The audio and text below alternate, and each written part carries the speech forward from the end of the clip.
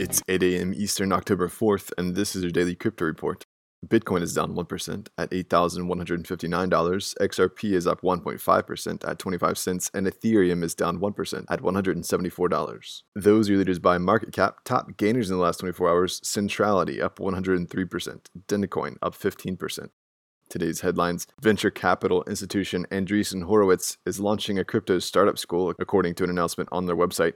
Chris Dixon, a partner at A16Z, said, quote, "We're going to run a startup school for crypto-specific startups with what we've learned over the last 7 years as best practices in this category," unquote. A16Z is not taking equity, and the crypto startup school will be free of charge. Dixon suggested that startups coming through the program might have a conversation about investments from the firm, but that is not a requirement. Seems like a great thing all around.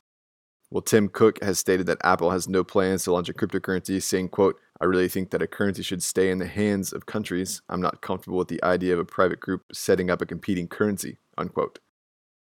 Cook made the statement in an interview with the French newspaper Les Echos. His comments follow Apple Pay VP Jennifer Bailey's suggestions that Apple was watching crypto and that it was long-term interesting. Cook buried that thought by adding, quote, "Currency, like defense, needs to stay in the hands of countries. That's the heart of their mission. And we elect our representatives to assume their governmental responsibilities. Companies aren't elected and should not be going in this direction," unquote. Well, there's a principled stand for you. An unrelated thought: Apple has over $2 billion in fiat cash reserves on hand. Not equity, not value, that's cash on hand.